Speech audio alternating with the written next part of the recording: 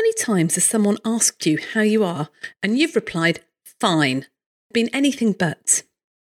Working in high-stress organisations like healthcare, fine can sometimes mean fearful, insecure, neurotic and emotionally imbalanced. And feeling like this may have become the norm for many of us. So in this episode, I'm talking to Dr. Andrew Tresidder, a GP appraiser and trainer who works with practitioner health. He's got vast experience of working with doctors and other professionals who have been in denial about their own levels of stress and physical or mental health problems.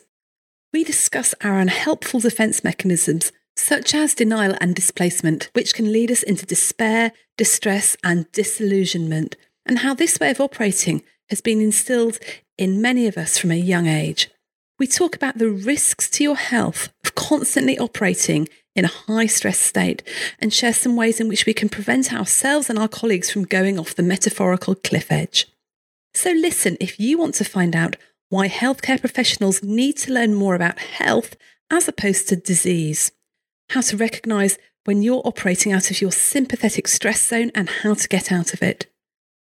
And listen if you want to learn about the perils of self-diagnosis and how to really look after yourself. Welcome to You Are Not a Frog, life hacks for doctors and other busy professionals who want to beat burnout and work happier. I'm Dr. Rachel Morris. I'm a GP turned coach, speaker and specialist in teaching resilience. And I'm interested in how we can wake up and be excited about going to work no matter what. I've had 20 years of experience working in the NHS and I know what it's like to feel overwhelmed, worried about making a mistake and one crisis away from not coping. Even before the coronavirus crisis, we were facing unprecedented levels of burnout.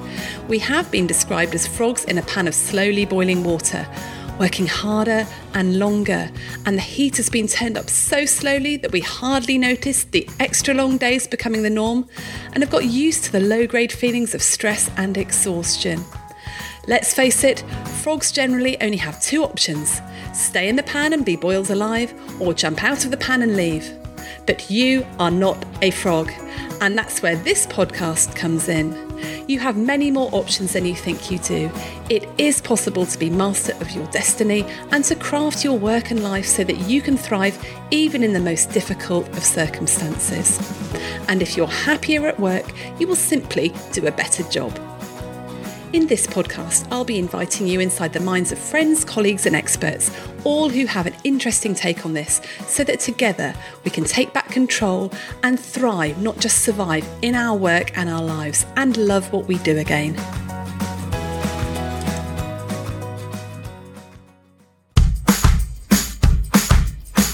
Are you constantly stressed and thinking about work? Does your laptop come with you on holiday? Your to-do list have permanent residence in your brain, and your worry about how to handle the latest crisis wake you up in the small hours. Then it's time to get your life back, and that's exactly what our brand new online course will help you do. It's a 60-minute reset for healthcare professionals to shift your mindset so you can set boundaries and limits around your work without the endless guilt that you've not done enough. It's just £27 and you can get instant access now when you go to shapestoolkit.com/getyourlifeback. So it's absolutely fantastic to have with me on the podcast today Dr. Andrew Tresidder. Now, Andrew is the clinical lead for pastoral care, evidence-based intervention and medicines management at Somerset CCG. He's also a GP appraisal and trainer, and he's the NHS Practitioner Health South West clinical lead. Wow, that's a big portfolio, Andrew. Rachel, it's a great privilege and pleasure to join you today. And I'm at that stage of my life when I'm fortunate enough to be doing things that I'm really privileged to enjoy. So it's great. So you've had a lot of experience with doctors' mental health, doctors' well-being, doctors caring for themselves or not really caring for themselves, really. Yes. And I sort of often bring this back to personally, because I think sometimes we go through the suffering ourselves. And I'm sure in my 40s, I burnt myself out to a certain extent. And we all learn lessons the hard way. We can learn about things, but that's not the same as learning it for ourselves. So I've been privileged to work in Somerset with our LMC for a number of years, and we set up an advocacy service in about 2009 to help doctors. I think doctors' health is really interesting. As a GP in Shard, I was very lucky because I practiced medicine to the best of my ability. I practiced what I'd learned at medical school, but my patients taught me that health was something I hadn't learned much about. And there are many aspects to health which I ought to know about, but which I hadn't. So I was gently taught. I think that's a really good point. We do learn, we learn about disease at medical school, don't we? We don't necessarily learn about those things that are going to keep you physically, mentally, emotionally fit and healthy and a well-rounded human being, etc., etc. You're absolutely right. And the analogy that some people find helpful is that highly trained professionals, doctors, nurses, other professionals, learn about car crashes and dealing with the aftermath thereof, but not about how to avoid. So we don't necessarily learn about sensible driving, vehicle maintenance, good navigation, or the bigger issues of road design. And so when we run into problems ourselves, we tend to medicalize it or medicalize that issue or pathologize it without actually knowing how to have not got there in the first place. So it's as though we're walking towards a cliff. There's no fence. There's no signpost a couple of miles back saying you have choices. We fall off the cliff and there's lots and lots of shiny ambulances and wonderful hospitals at the bottom of the cliff. Yeah, but it would have been much better, not to go anywhere near that cliff in the first place, right? Indeed. And it does feel at the moment, actually, if I'm honest, a lot of us are just walking along the edge of that cliff. I think that our profession are a wonderful profession. It's a great privilege to be part of it. I think the whole NHS has been working very hard for the last few months. I mean, forever. And I suppose over my professional career, it just feels as though the workload has got harder each year, but that may just be a personal perception. And a lot of people have given of themselves, have given themselves above and beyond, and there's quite a lot of exhaustion around. Mm-hmm. And Andrew, do you think this is just in doctors and healthcare professionals, or are you seeing it in other colleagues, such as, people working in law, senior managers, leaders, people running companies? I think it's very widespread, Rachel. And I suppose many of us have been privileged to go on a plane at some point, and we remember the safety instructions at the start of the flight. Remember your own oxygen mask before that of others. And I think that carers, whether they're carers as mothers, whether they're carers as professionals, whether they're driven professionals in any way, we often forget that simple truth. Yeah. Totally. And I've been observing that in I guess myself and my friends, my colleagues, and it's not just in the medical profession, it is in all sorts of other professionals who feel responsible for other people or companies or organisations, or if you're feeling responsible for anything, I think we make a huge amount of mistakes. And we're going to be talking about some of those mistakes today in the podcast. I think you've got a really interesting take on this. Firstly, Andrew, if I was to ask you how you were, or you were to ask me how I was, what's the general response we get? I think the general response is a 4-letter word, fine. And of course, fine, Rachel, stands for fearful, insecure, neurotic and emotionally imbalanced, which is a fair description of what's under the surface for most of us. So that's really interesting. So most human beings, their primary defense mechanism against psychological insight into their own needs is denial. And if you push it harder with health professionals, with people, with managers, with people with busy lives, how are you? They sort of scratch their head and they think, well, I haven't thought about that. I'm too busy looking after my responsibilities. So that's the second psychological mechanism. So we've got denial and displacement are the two mechanisms that many people use to avoid putting fuel into their own tank. They're quite happy to give effortlessly from the tank, but they fail to put fuel into their own. And of course, these two Ds lead us effortlessly into distress, despair, disillusionment, exhaustion, maybe divorce and discipline, and debt, but certainly the three occupational health issues for doctors, which are drink, drugs, and depression. And tragically, as a profession, actually, we have a higher suicide rate than some others. So death is sometimes seen by the logical mind when the heart is terribly distressed or there's untreated mental illness as an option. And all of these are doctors' Ds, and all of these are avoidable because this is what happens when we have the car crash. This is not what happens if we avoid the car crash. Yeah, I'm just looking at that list. It's a very sobering list, and I can see that distress and despair. I think there's a lot of people who are really disillusioned at the moment, and also I'm seeing a lot of exhaustion. And interestingly, I was reading the book by Brené Brown, Dare to Lead, the other day. And there's that lady, Colonel Dee Dee Halfhill, who's the American military leader, was talking in there about, she'd gone to see some of her troops, and she was sort of giving this sort of inspirational talk to her troops. And she was noticing that they were all knackered, they were all exhausted. And she'd put that down to the fact that they'd had a lot on, a really high workload. And she stopped and she thought, hang on a sec, I just read something about this. And she said to them, look, I know you're saying you're exhausted and you're feeling exhausted. I just read something in the Harvard Business Review that says that actually when people are exhausted, it might not be due to the workload. It might be due to the fact that they're feeling lonely and disconnected. Is that true with you?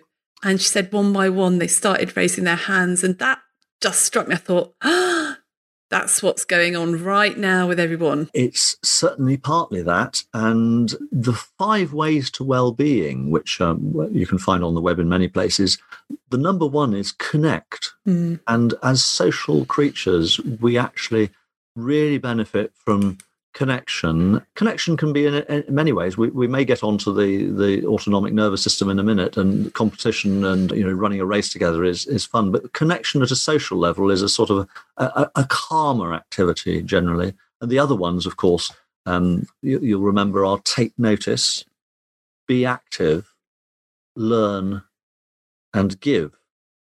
And having been thinking about those just before our talk, Rachel, I suddenly thought actually it's take 6, not take 5. It's all very well giving. We also need to learn to receive. That's interesting. When I teach about the 5 ways to well-being, I always sort of caveat the connection thing and the giving thing a little bit, because I think it's very easy to think, well, connecting, that's great. If I'm connecting, that's the way to well-being, that'll build me up. But actually, there are some people in life that just, you connect with them, you feel completely exhausted afterwards. They're life's drainers, as it were, not life's re-energizers. And I always say to people, you should see those people in your connection, not as connecting, but as giving.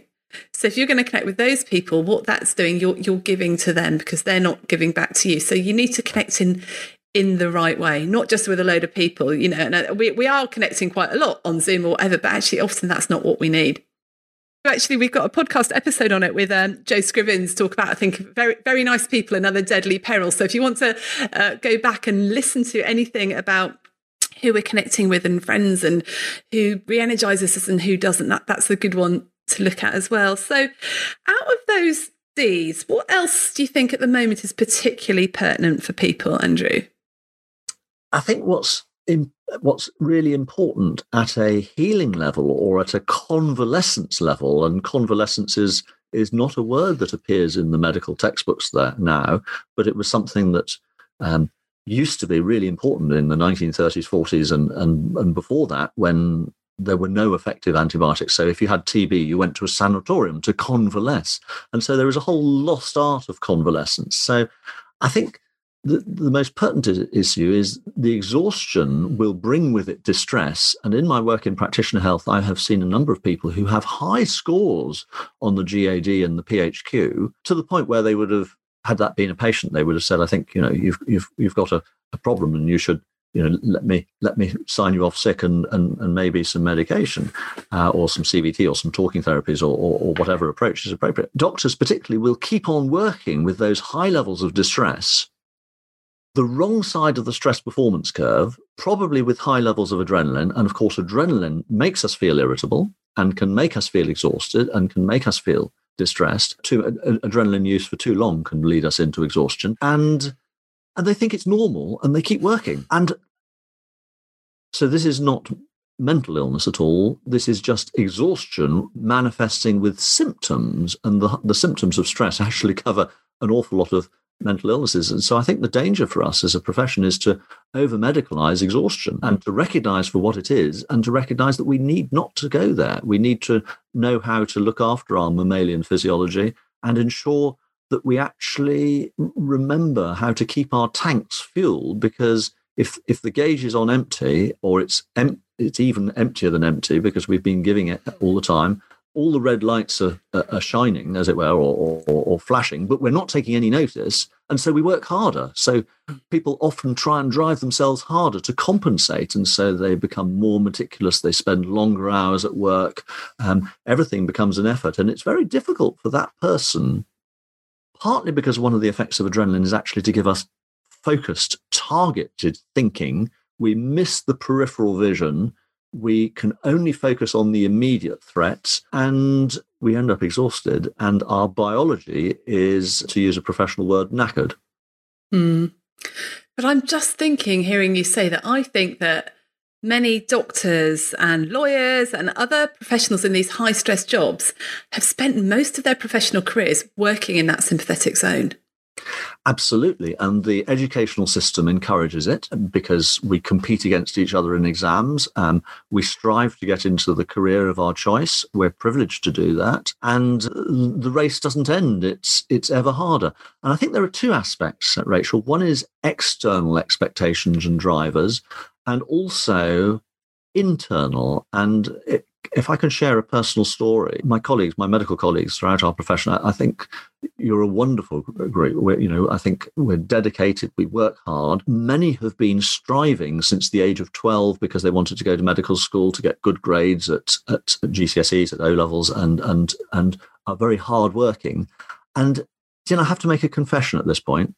I sort of went through school and didn't quite know what I wanted to do, and ended up doing Greek, Latin, ancient history, and maths and economics A-levels, and got moderate grades. And I have to confess that I got into Guy's Hospital by complete accident on clearing for the prelim year. So I feel very lucky to actually have a cultural perspective that's different, because I didn't strive. I mean, well, moderately, but I wasn't a high achiever. And I realized that many of my colleagues are high achievers, and that's great. But actually, the internal driver of high achievement is not a good one. It stops you being able to relax. It stops you being able to be good enough in your own eyes. Other people may say, how wonderful you are, Rachel, look at what you're achieving in this, and look at so-and-so, you're a consultant, look at you're a high-flying lawyer, look at you as a businessman, as a leader, well done. And inside, many of us have that inner voice that says, okay, so you've got the qualifications, you're doing the job, you're earning X, Y, and Z. But they, whether it's the regulator or your colleagues or whatever, they are about to find you out. Most of us are also driven by the imposter syndrome. I think most professionals carry the imposter syndrome with them. So that's what then puts us into this sympathetic fight or freeze zone. It's partly that, and it's partly the demands of the job. So thinking about GP work or hospital work, doctors are conscientious. They are often will want to finish every last detail, and certainly many GPs these days don't work 7-hour days or 8-hour days or 9-hour days. It's 10, 11, and 12 in order to finish all the results, to do all that. Yet simple physiology of performance tells us that after hour 8, we have diminishing productivity. So the Deming philosophy, W. Edwards Deming transformed Japanese industry after the Second World War. His message was, it is management's job to design the workplace so that the workforce can perform effortlessly. So it's getting rotas right, it's getting training right, it's getting staffing right, it's getting flow of information right, it's getting the factory floor right. And it is not management's job to say, work harder, here's a stick, here's a carrot, here's an incentive. It's all about getting the environment right so that we can blossom and flourish with relative ease, effortlessly. And there's a real problem in medicine because we tend to be the leaders at certain levels. Certainly in primary care, we'll often be leading our practices together with our practice managers. We are also resistant to this sort of truth. And so often, certainly in secondary care, a manager will not last a very long time in post. Sorry, that's not meant to sound critical. A consultant may be there for 20 years. A chief exec probably won't be there much more than 5 years. A manager of a department may not be there more than 3 years. So as a profession, we actually have to parent. We can see the long view clinically, but we can sometimes get focused just on the patient. And so we need to parent the whole system into thinking health by modeling it, and into thinking good design of systems by helping design them, by not fighting against them. And we do fight against them sometimes. We turn a little bit tribal because the individual patient is important, and we don't see the big picture. And we don't see our own health, and we sacrifice our own health. Yeah, and I think it's fair to say that environments that most of us work in are not designed to promote our well-being. at all. And I've been listening to some fascinating stuff that's coming out from particularly Dyke Drummond, who's the burnout physician. He talks a lot of the time about, you want to prevent physician burnout, 100% you've got to look at the workplace. And, and I have heard someone talk about the fact that a lot of people in healthcare are being emotionally abused by their workplace, which is strong, but interesting. I hadn't heard it thought about like that. I think there are two aspects to that. You may well be right on that, but as health professionals who have learnt about car crashes and not about how to avoid them, we will sabotage systems to our own satisfaction, and we turn tribal. And so when people try to introduce wellness initiatives, and I remember talking to the head of psychology at a trust in the Southwest a little while back, and I said, how's your wellbeing initiatives going? And they said, very well. All staff groups are engaging. I said, all? She said, but not the doctors. So as a profession, we will sacrifice ourselves and not have insight into our own needs. And certainly I've talked about this on teaching episodes. I ask people, has anybody ever self-diagnosed or diagnosed their family as a doctor? And many of us have. And has anybody missed a fracture? And I have to confess that it's not missed, but delayed diagnosis has been there on more than one occasion for myself regarding family members and self. And, there's something about not wanting to bother your mates. There's something about it couldn't possibly happen, not believing it. Because as human beings, we go through our own bereavement when something happens. And that bereavement or that loss means we have to transit shock, denial, anger, guilt, bargaining, depression, and acceptance. And often, I remember when I fell off a ladder a couple of years ago, picking apples in the tree, and I thought, oh, that hurts, but I can walk. And there was quite a swelling that came up like an egg. And I thought, well, I can still walk and weight bear, that's fine. And then the foot went quite black over the next 3 days. And it took me 4 weeks to recognize that I had suffered a fracture of my fibula. I was still able to weight bear, and it had healed itself. And I've never had an x-ray, but I have to say it really hurt in bed turning over for 3 or 4 nights. So I'm sure here's a doctor speaking, didn't like to bother his colleagues, never bothered to go and get an x-ray. Yeah. So as doctors, we either minimize for ourselves or we overcompensate, we over-medicalize, and we worry too much. And it's really difficult to get it right for yourselves. So we do need to have independent advice on our own health sometimes. Yeah, totally. And actually, the book, I marked a bit in the book that I just wanted to read out. And this is exactly, as you say, this is you speaking in the book. It's remarkable that a profession that can be so compassionate and insightful into looking after the mental, emotional and physical needs of others can often be blind to its own needs. It's as though caring for others can produce an insight deficit. And how is it that other professions with equally emotionally intense work, so psychotherapists, counsellors, etc., and coaches, are mandated to have regular supervision, debrief and support to ensure long-term psychological integrity and health, and the medical profession is immune to this? We suspect insight deficit, which fortunately many are now addressing by accessing proactive support. Insight deficit. And insight deficit, Rachel, is what happens if you're on adrenaline. Okay. And it's also what happens if you haven't been trained to have insight. And it's also what happens if you work in a culture of I will cope, I'm invincible. And there is a phenomenon called medical invincibility, both personal and in the workplace. So, and I think it's partly a protective mechanism because many of us have been through a medical school where actually in anatomy, we actually had the privilege, and I put that possibly in inverted commas as a dubious privilege, of learning anatomy by dissection. And actually, we quickly learn. So, thank you very much to everybody who's donated their body, because it means that surgeons are good surgeons because they've done all that, and all of us have learned. But I get it. You're pushed for time, and with over 200 episodes, how do you know which is going to be the one that lifts you out of the saucepan and back to thriving at work? Never fear, the You Are Not a Frog podcast quiz is here. Find out if you're a super squirrel, brilliant badger or mighty mole, and I'll send you a personalised playlist with the top 5 episodes that will make the biggest difference to you. Discover your top of the hops, top 5 episodes, and leap into your happiest, thriving self again. Just go to youarenotafrog.com/quiz. Actually, we learn to identify ourselves as separate. There's ourselves and there's ill people. We are different. And it's a partly protective mechanism, quite apart from the fact that the curriculum includes nothing or very little about health, as opposed to an awful lot about illness.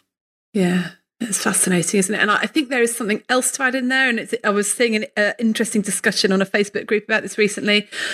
It's not only that we don't have the insight, but also if you do have the insight, or you have the insight for other people, it then puts extra burden on you. If you notice someone else is struggling, if you want to, you don't want to admit it because other people actually don't want to hear about it, because if you're working in a practice and there's 100 patients to see and you can't see your 50 of them, then that's 100 patients for another person to see. Yeah, and we look after our mates and we try our hardest, and it's a real challenge. So I'm privileged in my work with practitioner health to have seen a number of doctors who, and many of them are completely normal people, and all that's wrong is that they are the wrong side of the stress performance curve. They have been there for too long. They are running on empty. They are exhausted, and they respond very well to some education about the autonomic nervous system, to some normalizing of that, because it's not an illness to be exhausted, and generally to some time off. And the great majority of them actually choose that time to learn about health and how not to fall off the cliff next time, because very often breakdown leads to breakthrough. The tragedy is if it doesn't lead to any learning and we end up repeatedly breaking down by making the same mistakes all the time, again and again. Yes, and I always teach that, you actually want to catch yourself before you get to that breakdown point, because once you've broken down, it takes so much longer to recover than it does if you can sort of prevent it happening in the first place. I couldn't agree more, but until the medical schools and until all postgraduate courses include health as an important topic, and until we as a profession, thinking about the medical profession particularly, actually accept that actually it would be a good idea to learn how to be healthy rather than pretending that we're invincible and don't need to know about that, until that happens, we will continue having difficulties. And of course, there will always be difficulties, but we have a system educational deficit, which means that many people end up as casualties. Yeah. So in a minute, I want to get onto how we can get out, sort ourselves out and get out of that sympathetic zone. But it's just interesting. So I used to teach professionalism, and we really struggled getting students to want to learn about resilience, because at that point, they thought they were superhuman. And they hadn't sort of hit up against the struggles. They didn't know what it was like to be on the walls at 4 a.m, completely knackered and not knowing what to do. It's at the time when you need to learn about this stuff is the time when you don't know the importance of it. So it is very difficult to actually impress on. You ask any sort of GPs of my age now, you're like, that's the most important thing to learn, how to cope, how to do this. But you talk to medical students about it, they're like, actually, no, I need to learn what I need to learn to pass my exams. Thank you very much. Then perhaps we should be examining people on health rather than illness, examining on how to avoid car crashes, because we all have to do driving tests before we're let loose in a missile. Yeah. Good point. Well made. So what I'm interested in is how we get, so your really good point that we're driving along in this sympathetic zone, in this adrenaline zone. We're a bit tunneled vision. Our focus is really strong because actually that's what happens. And we've been in this zone for most of our lives. And the problem is and I've experienced this myself, it's really hard just to stop. So very often we only stop when we hit the buffers, or we hit the wall, metaphorically.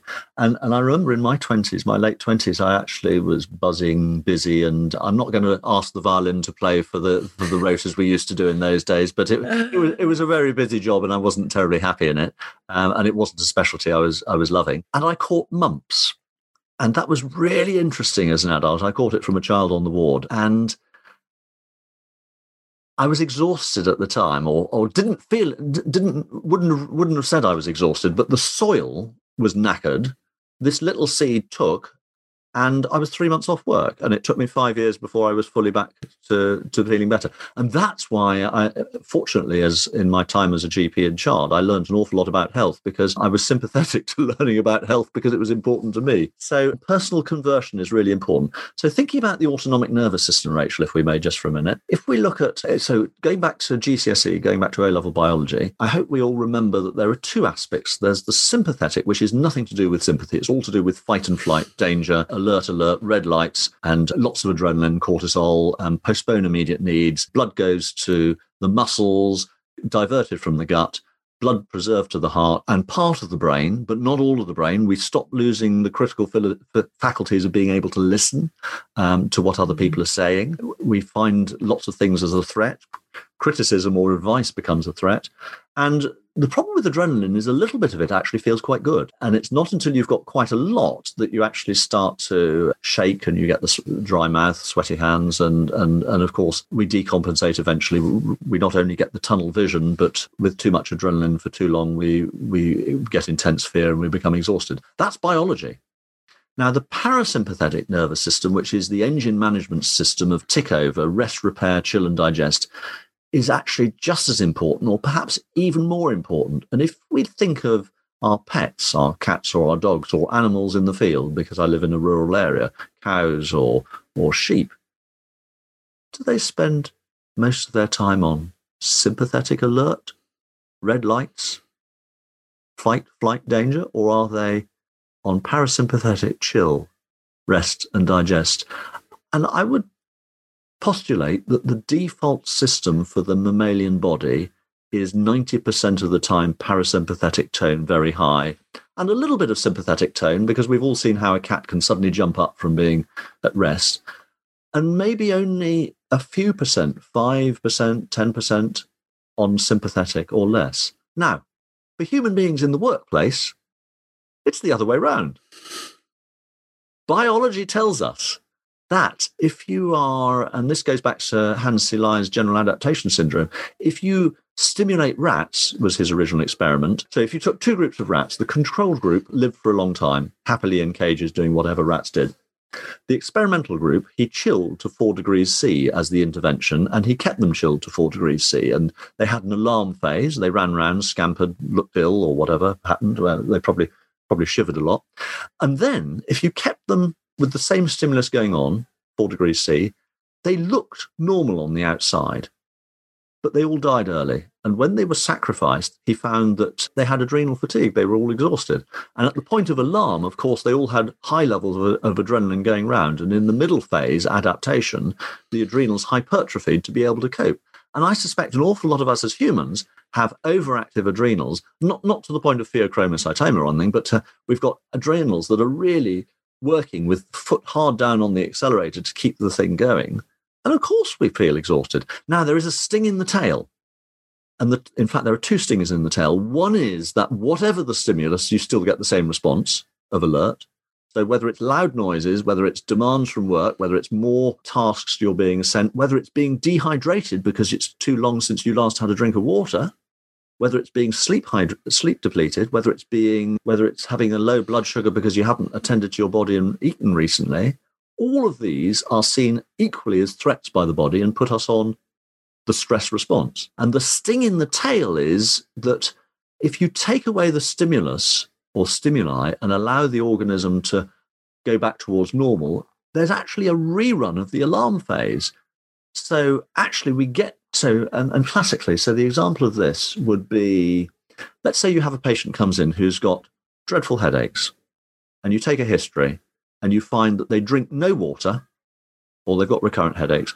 They drink no water and they have 15 cups of coffee a day, and there are no other red flags, and you're quite happy that it's not a brain tumor, because people always worry about that, and you're happy that it could be due to caffeine intoxication.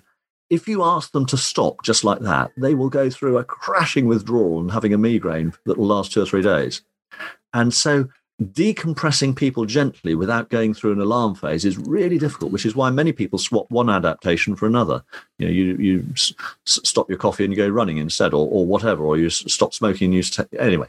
So the problem is that the biology is giving us messages, but we don't like to hear them. And it's not nice going through the alarm phase again because it takes time. It takes a couple of weeks for the physiology to accommodate to being on parasympathetic again. However, there's something really simple that we can do to put a deposit into the bank of parasympathetic calm. And I would, as long as you're not driving at this moment or using heavy machinery or concentrating, I would invite you to put your feet flat on the floor, to allow your spine to be comfortable and to allow your hands to relax into your lap or wherever you want. And just using your diaphragm, using your abdomen, just take 3 gentle, regular, rhythmic, calming, supportive, diaphragmatic breaths and just notice what happens. And how do you feel, Rachel, after 3 of those? Yes, amazing, actually. It does just bring things down, doesn't it?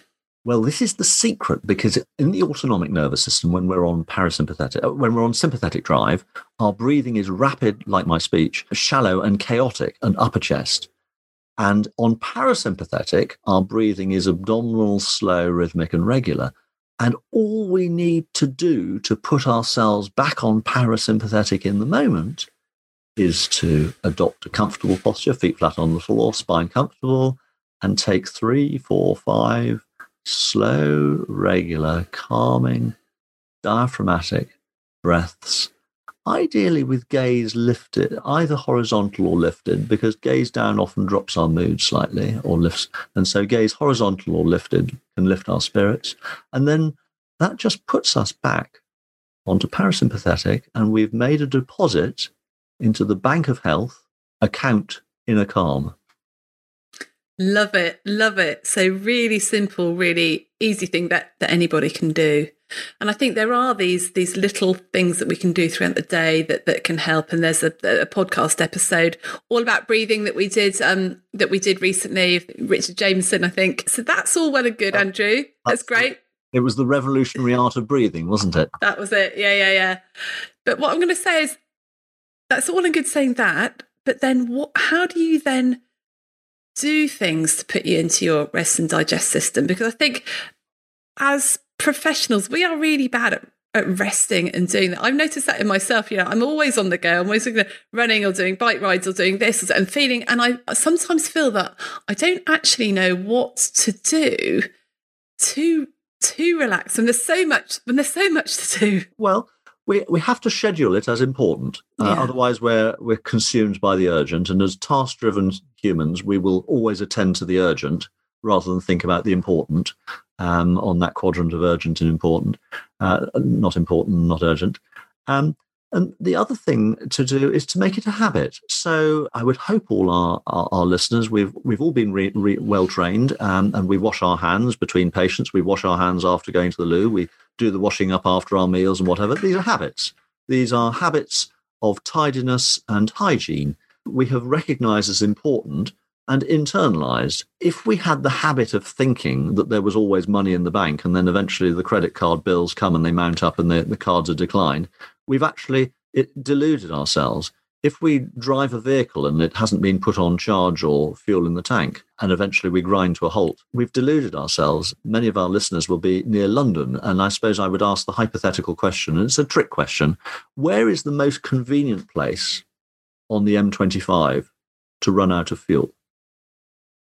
And it's a trick question because there is no convenient place on any motorway ever to run out of fuel. The answer is not to run out of fuel by making sure there is fuel in the tank. But why is it as human beings that we can be an insight-free zone when it comes to our own health, particularly those of us who are professionals looking after other people? Yeah, totally. And we did talk about this with Dr. Jess Harvey, she's a GP and a professional athlete, as well, a very high achieving GB triathlete. And, she was saying that as athletes, you've got to rest, you need to do this. But as professionals, we just don't think we need to. And that's this lack of insight. But I think for me, the problem is in my head, I know I've got to do it. I know I need to get more in my parasympathetic zone. I know that rest is really, really important. And I spend a lot of time talking to people about rest. But it's really hard to sort of convince yourself inside that when you are resting, that's a really good thing to do. And maybe it's because we have been used to this drive that we've got to achieve. There's always exams to revise for. There's always more things you could do for CPD, for appraisal. So do you think it's more of a giving ourselves permission to do it thing? I think that's really important, to give ourselves permission. And actually it comes back, back to one of those universal values. And, most of us like being here on the planet doing life, but sometimes we don't always love life. And, there's eternal wisdom that says love other people. Most of us try our best to be kind to other people, or to respect other people, or to love others. But do we do that to ourselves? And do we do that to our body, our own body, which is our vehicle? It's all very well loving other people's cars and putting fuel in their tanks and cleaning them for them. But if you don't attend to your own vehicle, and so there is something almost self-sacrificial about us as people, that for whatever reason, we either don't like our bodies, or we don't value them as our special vehicle to enable us to live our lives. And I don't mean indulge the body. I do mean make sure that the biological imperatives of sleep, hydration, social contact, food, fresh food and adequate food are all important. And they are the base of Maslow's hierarchy, along with feeling safe. And if we don't attend to those, we have to be prepared for the fact that our performance may not be what we want it to be, and our health and our well-being may not be what we want to do. Mm-hmm. We have to get the foundations of health right. Yeah. So, Andrew, we're nearly out of time. If you were to give 3 tips about, you've got more than 3 tips, you've got a whole book's worth of tips, I know, but 3 tips from following our conversation about how we get over this denial and this displacement that we're doing in terms of, our own health and staying healthy, as opposed to living in this constant state of being in the sympathetic nervous system. What would you say to people? I'd say prize quiet time, and that you can be busy and have quiet time. You can have quiet moments frequently through the day. I don't mean long periods of time particularly. And you can do that just by breathing calmly, just as we have earlier. I would suggest that we all reflect on our values, what's really important to us, and also take the phrase "own oxygen mask first" seriously. And that's not selfish, it's self-love. What would you say to anyone who felt that they are walking at the edge of that cliff and can see a sort of impending disaster happening there? I would say ask for help early. So, and particularly for medics, don't over medicalize, but also don't under medicalize. Do seek help, and do seek help independently. Don't necessarily self-diagnose. In the book, we've put 10 top tips for being a patient, and 10 top tips for doctors who are doctors to patients, and 10 top tips for doctors whose patients have parents who are doctors, which are quite fun ones, interesting. So there is help there. There's a lot of information on the web. There's, of course, our own doctors, our own GP or health advisors. I would say listen to our families, listen to our friends, ask them, what do you think about me and my health at the moment? And be prepared to listen rather than take it as criticism. What would you advise? Ask yourself about yourself. What would I advise as a trusted friend or as a colleague? What would I advise a colleague who I found in this situation? And certainly, particularly for doctors, but for all professionals, please don't buy into the stigma that you can't ask for help. Many of us carry shame and say we fail to ask for help. As doctors, we want to look after other doctors. As practitioner health, we certainly want to look after doctors with mental illness or addictions issues. Help is there. And ask for it. And the BMA has got some great resources on its wellbeing page. And we owe it to the profession not just to fall off the cliff and then be helped, not just to notice as we're falling and ask for help, not just to notice when we're at the top of the cliff before we fall off to ask for help, but to learn all the ways that keep us well away from the cliff, going in another direction towards a much more satisfactory destination. Great. Andrew, thank you so much. It's easy to think sometimes that, we're just sort of banging on saying the same thing again and again and again, but I think it is so needed because we hear it and then it goes in one ear, out the other, and then we need to hear it again, and then we need to hear it again. And just to say to anyone who's listening to the podcast, if you recognise yourself in any of this, then do something about it. Don't just sit back and think, oh, it'll be fine. And I personally found that story of the rats quite alarming, because what's going on inside in us with the whole adrenaline, if we could examine our own adrenal organs, I think our own adrenal glands, I wonder whether we might be a little bit shocked and a little bit more worried. And I don't think we talk enough about the life-limiting effects of chronic stress on our bodies. Thank you. You're absolutely right. And we've put all this in a resource, which is a free download from the web, and it's www.healthandself.care. And I suppose it includes a whole load of experience from a number of us, probably lots of material we wish we'd learnt earlier in our careers. And there are some stretches for the profession as well. There's one or two stretches to challenge us. And so if you do read it, please don't take it as read. Please use it for debate and to stimulate reflection. Thank you so much, Andrew. We'll put that link in the show notes as well. If people wanted to contact you, how could they find you? There's an email address on the inside back cover of the book and on that website. Yep. Great. So we will put that there as well. So thank you so much for coming on the podcast. That's been really, really helpful to me. And hopefully we'll speak again sometime soon. Thank you so much, Rachel. Thanks. Bye-bye. Thank you. Bye-bye. Thanks for listening. If you've enjoyed this episode, then please share it with your friends and colleagues. Please subscribe to my You Are Not a Frog email list and subscribe to the podcast. And if you have enjoyed it, then please leave me a rating wherever you listen to your podcasts. So keep well, everyone. You're doing a great job. You got this.